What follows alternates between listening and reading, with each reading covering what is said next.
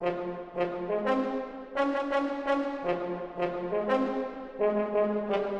to the Verity Podcast for Tuesday, February 13th, 2024, where we separate the spin from the facts. I'm Scott Wallace. And I'm Eric Steiner. Here's a look at today's top stories.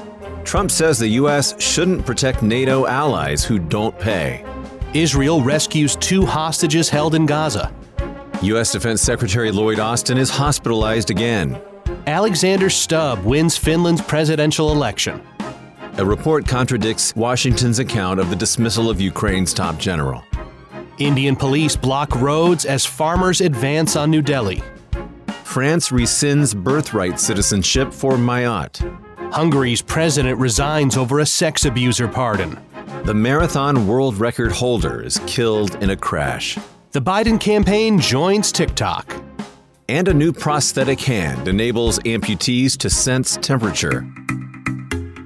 Our top story, Trump says he'd encourage Russia to attack NATO allies who don't pay. Here are the facts as agreed upon by Al Jazeera, The Guardian, CNN, Politico, NATO, and BBC News.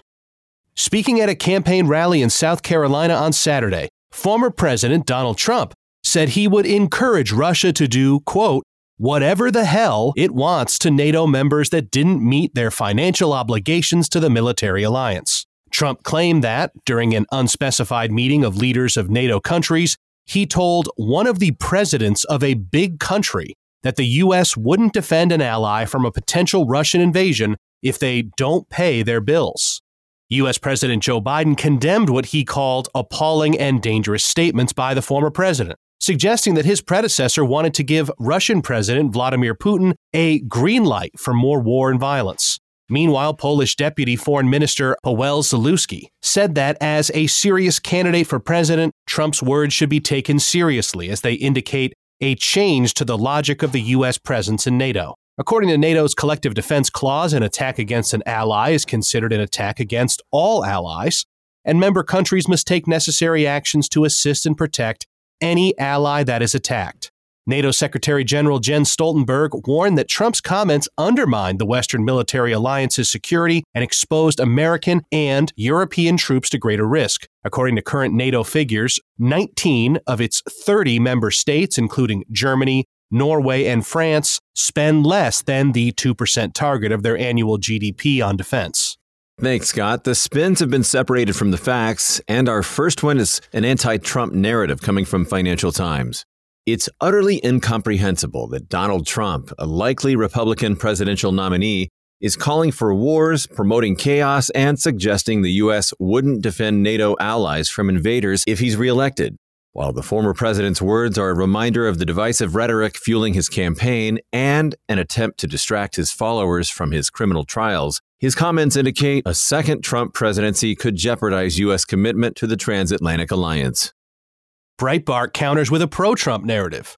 Support for NATO is overly burdensome on the U.S. Washington is paying more than its fair share, thereby draining its financial and military resources. It's also an excessive financial burden to guarantee the defense of 30 nations that are behind on their payments. Moreover, the U.S. has provided Ukraine, a non-NATO member, with more financial support than any other country. It's time the U.S. reevaluates the military alliance's membership and pulls out if the bloc isn't meeting its purpose.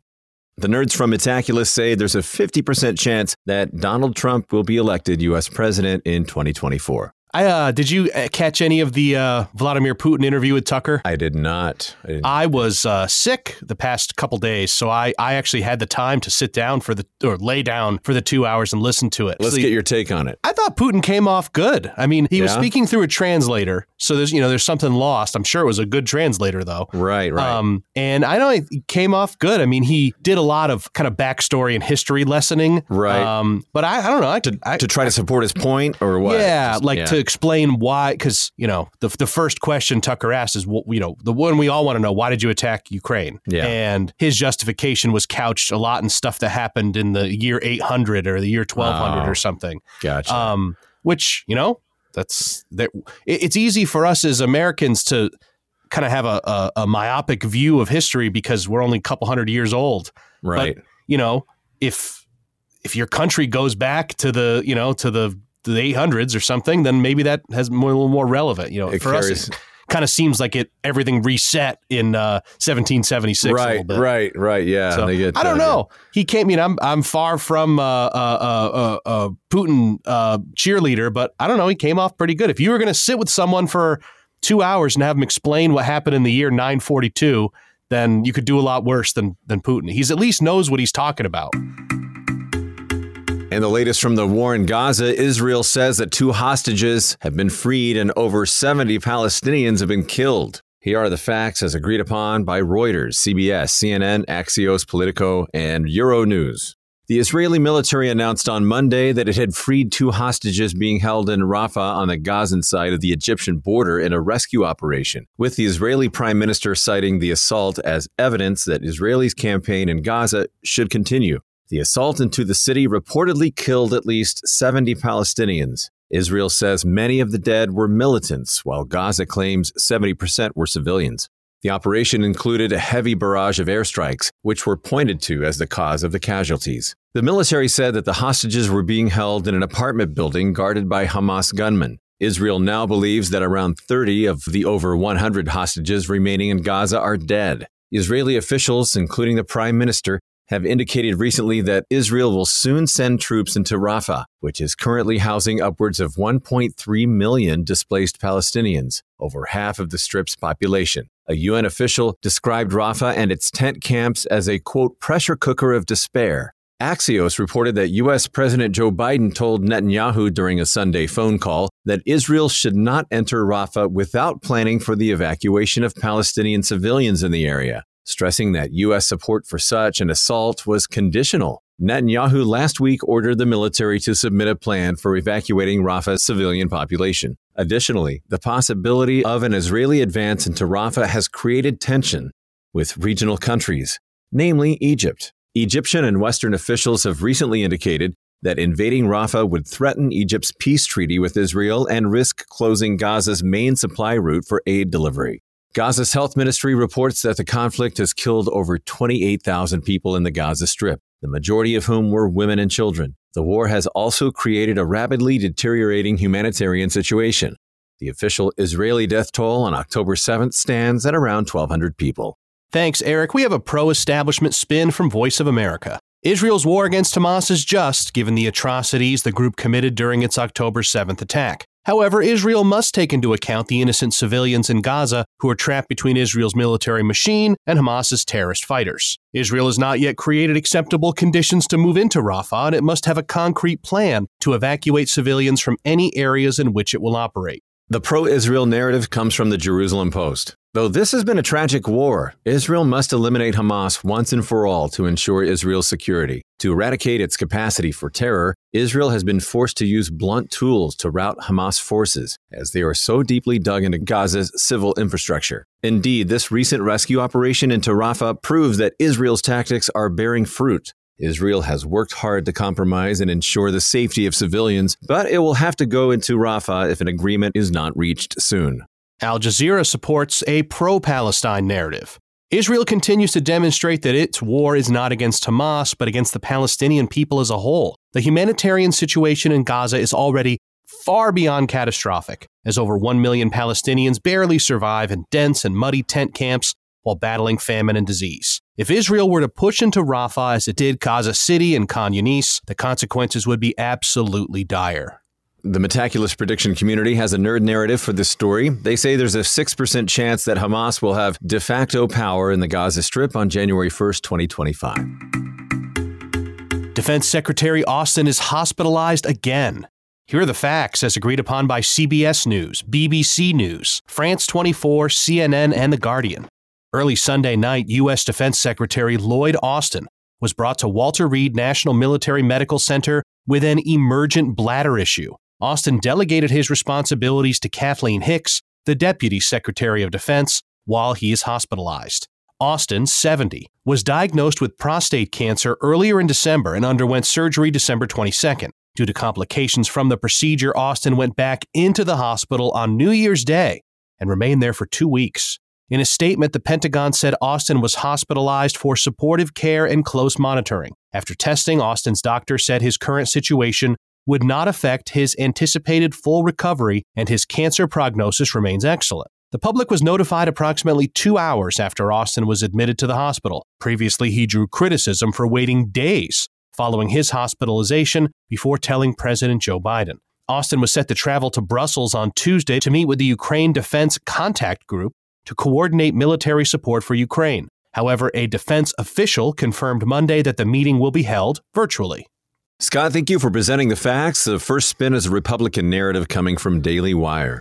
This is becoming an unnecessary roller coaster at a time when the U.S. needs stability amid a tumultuous world. Austin should have resigned over his dereliction of duty when he didn't disclose his hospitalization to the president. Just because he was more transparent this time around doesn't mean he can be relied upon during sensitive times. The Washington Post brings us a Democratic narrative. Austin admitted his previous lack of transparency about his hospitalization was a lapse in judgment. So this time he informed the proper people about his medical issues. The chain of command, which was not breached during his first medical absence, exists for a reason, and it's serving its purpose this time around to make sure the U.S. is always secure.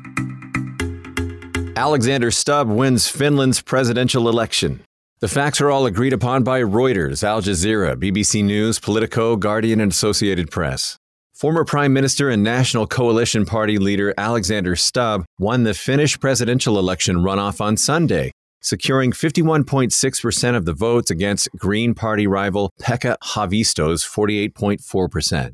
Stubb had won the first round of the presidential election on January 28th, receiving 27.2% of the popular vote, while independent candidate Haavisto came in a close second with 25.8% of the ballot. The 55-year-old 13th president of Finland, responsible for the country's security and foreign policy, called Sunday's victory, quote, the greatest honor of his life. Stubb was sworn in as prime minister in 2014. However, he lost a parliamentary election in 2015. He was appointed the finance minister in the new government, but he reportedly quit Finnish politics in 2017 with the intent to never return.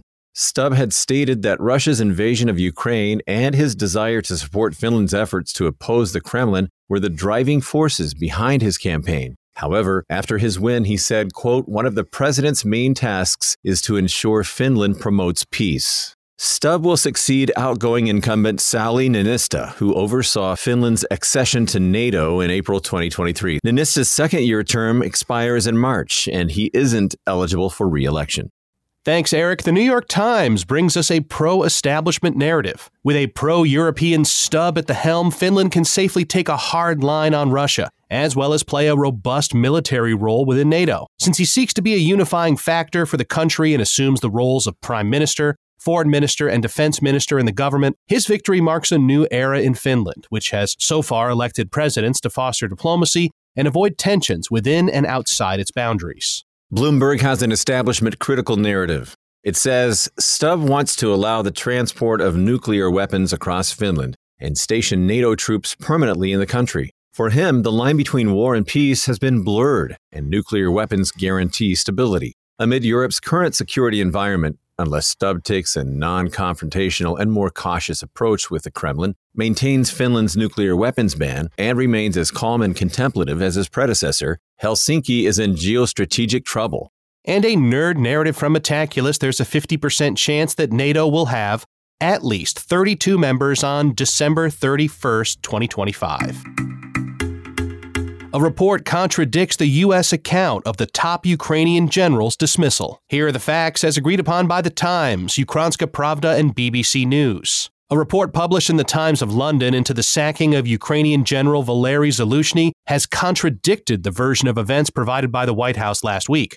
Following the dismissal of Zaluzhny, who was replaced by Alexander Syrsky, National Security Council spokesman John Kirby said the decision was down to Ukrainian President Volodymyr Zelensky. Kirby said he gets to decide who his leadership is going to be in the military. However, shortly after those comments, the Times reported that once rumors of Zaluzhny's possible firing started to emerge on January 29th, Rustem Umerov, the country's defense minister, was asked to meet with two U.S. officials. The U.S. Undersecretary of State for Political Affairs, and Bridget Brink, the U.S. Ambassador to Ukraine in Kyiv on January 31st. Nuland was reportedly unhappy to see Zaluzhny go and offered to smooth over misunderstandings, according to the Times report, contradicting the White House position that it did not interfere in Zelensky's decision-making. While the White House has not commented on the report, Nuland was famously involved in another case where she and other U.S. officials appeared to be interfering in Ukrainian politics in February 2014. Audio from a phone call that was published online showed Nuland to be promoting the idea of a Rizny Yatsenyuk as leader.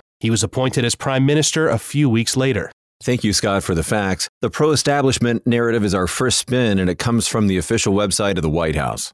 Zelensky is the sovereign leader of Ukraine. It is purely for him to decide who the military leadership of his country should be, and the U.S. will continue to work closely with whomever he decides to appoint to protect Ukrainian sovereignty. And the establishment critical narrative from the Times of London. As this report demonstrates, the U.S. clearly interfered in Ukraine's decision-making process. Nuland met with the Ukrainian defense minister in the hope of keeping America's preferred candidate in place. The U.S. needs to stop trying to undermine Ukraine's sovereignty. The nerds from Metaculus say there's a 68% chance that Volodymyr Zelensky will be re-elected president in the next Ukrainian elections. Indian police blocked roads ahead of a farmers' march to New Delhi. Here are the facts as agreed upon by Al Jazeera, NDTV, Independent, Bloomberg, and First Post. Indian police have erected cement blocks and laid barbed wire fences along the edges of New Delhi as farmers march towards the capital city. This is similar to demonstrations from almost 4 years ago. The police have also planted nails, parking cranes, excavators, and containers on many roads leading to the city, with up to 5,000 security personnel also reportedly deployed at entry points. Up to 20,000 farmers from the neighboring Haryana and Uttar Pradesh states plan to join the march into Delhi on Tuesday to protest against a lack of minimum price from the government for their produce, a government promise made in 2021 that has yet to deliver on. Delhi has been on high alert for 30 days, with gatherings of over 4 people, as well as loudspeakers and, quote, verbal, written, or electronic speech that violates public order barred. In 2021, Prime Minister Narendra Modi's government was forced to repeal 3 new farm laws that were perceived as anti-farmer after tens of thousands staged a year-long protest on Delhi's outskirts. This follows similar protests from farmers in European nations like France, Germany, and Belgium, who demonstrated against rising debt and cheaper imports, as well as other factors. All right, thanks, Eric. We have a pro-establishment narrative from India today. Farmers are well within their rights to protest peacefully to air their grievances. However, other ordinary citizens also have a right to travel and arrive at destinations with minimal hurdles. As was ruled on by the court 3 years ago, the right to protest cannot overshadow the latter. The protesters, therefore, cannot be allowed to block roads, especially the ones leading to the national capital. The establishment critical narrative comes from Op India. While the government may try to stop individual gatherings, as they did during the last protest, Indian farmers from across the country will be out in force until the government finally decides to fulfill its promises. The people who put food on Indian tables want to be treated with respect, which is why they're demanding sovereignty over their farmland, government debt relief, and livable wage increases. And the nerd narrative from Metaculus, there's a 50% chance that India will score at least 6.3 in the Democracy Index in 2030. You know, these Indian farmers, they could, kill 2 birds with one stone here. If they offered hay rides to the capital. France will rescind birthright citizenship for Mayotte. Here are the facts, as agreed upon by France's Ministry of the Interior, France 24, Radio Free International, Le Monde, and Gerald Darmanin's X page. French Minister of the Interior Gerald Darmanin has announced the radical decision to remove birthplace French citizenship from the island of Mayotte. The policy is intended to remove the attractiveness of further immigration to the Indian Ocean Territory. Darmanin revealed the policy while visiting Mayotte alongside Minister Delegate for Overseas Marie Gouveneau, as part of a wider response to self-described security, water, and migration crises on the island. On X, formerly known as Twitter, Darmanin claimed that exceptional situations required exceptional measures, while further announcing a restriction on family reunifications, the end of territorialized visas, and the drastic restriction of residence permits in Mayotte. Mayotte saw its population increase by over 400% between 1985 to 2017, and almost 47% of children born on the island in 2021 had 2 parents who were not French. The island voted to remain part of France in 1973 and became a French department in 2011. The territory is the poorest French region, with France's National Institute of Statistics and Economic Studies estimating over 40% to live on less than 160 euros per month. That's about $173 American dollars. The news comes as France passed a new immigration bill in December 2023, tightening immigration policy with some stipulations of the legislation, including the introduction of immigration quotas, being annulled by France's Constitutional Council. Thanks, Scott, for the facts. The first spin is a left narrative coming from Al Mayadeen. With the vast majority of Mayotte population being Muslim, often reaching the territory from neighboring islands in search of a better life, the decision to restrict eligibility for French citizenship is a glimpse into the country's rampant Islamophobia. Mayotte's stark reality is representative of France's history of racism and colonialism, as the French state continues to make political decisions aimed at undermining its Muslim populations. And a right narrative from Le Figaro. Mayotte has been failed by France, and the island has consequently experienced an avalanche of immigration that far exceeds a sustainable reality. Mayotte's continued stream of migrants continues to instigate crisis after crisis. And so far, the state has done little to protect its French citizens. Those who enter Mayotte to take advantage of the French system must be swiftly addressed, or else it will be not long before they set foot on European shores. The nerds from Metaculus say there's a 5% chance that France will be the first country to administer more territory off Earth than on it. Moving on to Hungary as their president resigns over a sex abuse pardon scandal. The facts are agreed upon by BBC News, NDTV, CNN, Al Jazeera, Politico, and Reuters. Hungarian President Katalin Novak announced her resignation in a televised address on Sunday amid public outrage over a pardon she granted to a man convicted in a sexual abuse case at a state-run children's home. Novak, the first female president of Hungary, acknowledged that she had, quote, made a mistake and issued an apology stating, quote, the pardon granted and the lack of explanation may have given rise to doubts about zero tolerance of pedophilia. A former family minister, Novak also apologized to all the victims who, quote, might have felt that I did not stand up for them, adding that she had always, quote, consistently advocated for the protection of children and families. As part of Pope Francis's visit to Hungary in April 2023, Novak had pardoned at least 24 people, including Andre K., the deputy director of a children's home sentenced in 2022 to 3 years and 4 months in prison for covering up for his director's crimes. However, opposition parties' demands for her resignation grew only after her presidential pardon was reported by a local news website last week. On Friday, at least 1,000 people protested in Budapest, calling for Novak to step down. Meanwhile, soon after Novak's resignation, Judith Varga, the justice minister at the time of the pardon, quit as a lawmaker and announced she was withdrawing from public life over the scandal. Thanks, Eric. The New York Times brings us Narrative A. Novak is an outspoken champion of family values and would never pardon crimes committed against children. However, it's clear she made a mistake in freeing a pedophile in the belief that the convict didn't abuse the vulnerability of children entrusted to him. The president must be applauded for making a responsible decision. France 24 has Narrative B. Even if Novak's role was essentially ceremonial, she could have been vigilant before granting a pardon to a man implicated in a child's sexual abuse case. However, it's evident that the close ally of Hungary's authoritarian Prime Minister Viktor Orbán is made a scapegoat to calm national anger. No important decisions are taken in the country without the conservative leader's approval.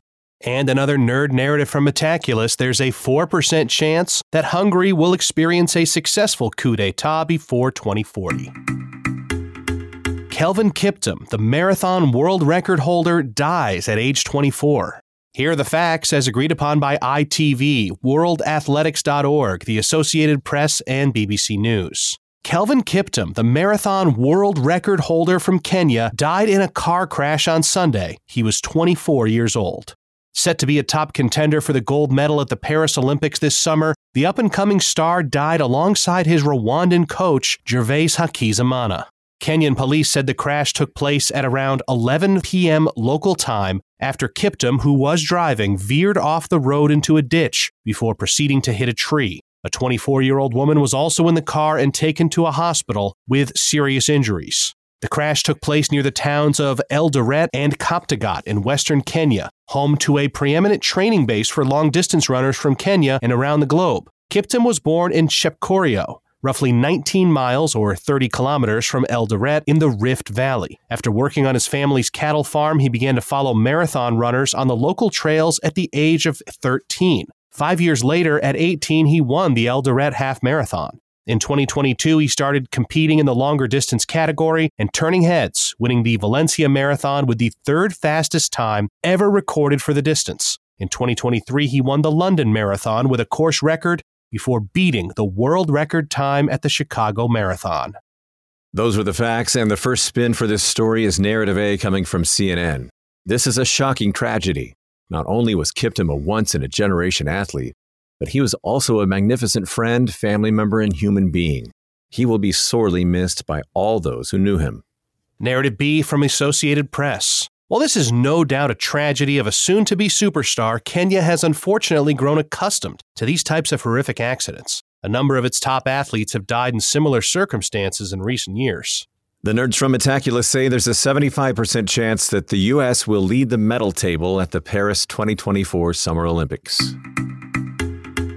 The Biden campaign joins TikTok. Here are the facts as agreed upon by NBC, The Wall Street Journal, BBC News, and Fox News. U.S. President Joe Biden's 2024 re-election campaign has begun using the social media app TikTok, with campaign staff operating the account as they do with other social media apps. The account, which currently has over 45,000 followers, posted its first video during the Super Bowl on Sunday. The 26-second clip, which held the caption, quote, LOL, hey guys, and showed Biden answering questions about the game, has been viewed over 4 million times. This decision follows the Biden administration's 2022 ban on the app on all federal devices, as well as similar bans in several states. The government bans were due to security concerns regarding TikTok's China-based parent company ByteDance. Previously, the Democratic president's campaign has attempted to reach younger voters by teaming up with TikTok influencers to advocate for his re-election run. The Democratic National Committee has also started using the app. Although Biden and the Democratic Party have done well with younger voters in elections while abstaining from TikTok, a survey last year showed that 20% of Gen Z Americans receive their political news from the platform. Thanks, Eric. Unsurprisingly, we have some politically divergent narratives on this story, starting with the Democratic narrative from the Washington Post. The Biden campaign is going where it can reach the young voters it needs to re-elect the president. TikTok has previously proven informative for young voters on the Ukraine war and COVID, so as long as the social media accounts are protected from hackers, this is a great idea. We follow that with a Republican narrative coming from The Blaze. In a desperate attempt to make up ground on former President Trump in the election, the president has decided to violate the ban on a Chinese spy app to reach young voters. If the security risk wasn't bad enough, he looked older than his advanced age in his kickoff video. This move is so problematic for this lame duck administration. And a nerd narrative from Metaculus, there's a 50% chance that Biden will have a net approval rating of at least -11 by November 1st, 2024. Our final story, a new prosthetic hand lets an amputee sense temperature. Here are the facts as agreed upon by Smithsonian Magazine, the journal Med, Medical Express, New Scientist, Good News Network, and The Guardian.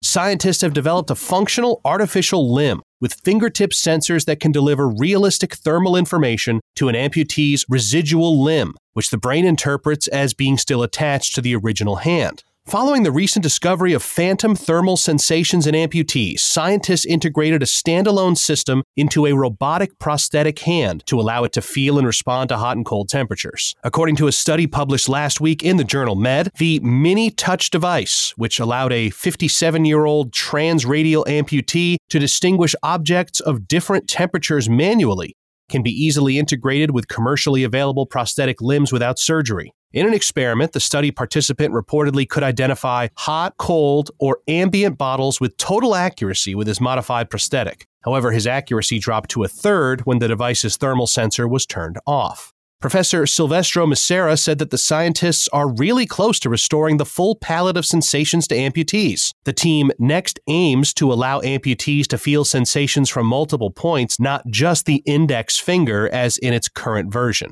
He added that the big next step is to create a single wearable system to enable amputees to experience pressure, texture, position, temperature, and wetness. Thank you, Scott. The first spin is Narrative A coming from Elsevier. With one of the last century frontiers of bionic limbs, temperature, now within sight, amputees are a step closer to living a fuller life.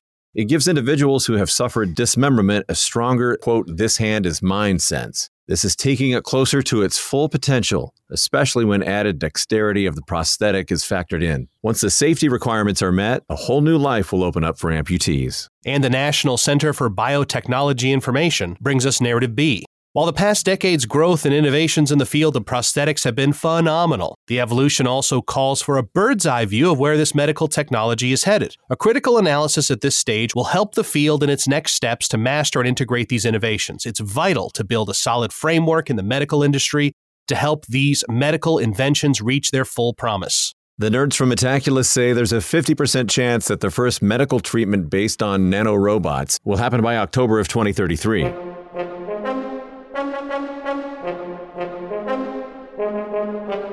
Thanks for listening to the Verity Podcast for Tuesday, February 13th, 2024. Each day, we use machine learning to read about 5,000 articles from about 100 newspapers and figure out which ones are about the same stories. For each major story, our editorial team then extracts both the key facts that all articles agree on and the key narratives where the articles differ. Find out more at Verity.news and download the Verity app on the Apple App Store or Google Play. For Scott Wallace, I'm Eric Steiner, inviting you to join us next time on the Verity Podcast.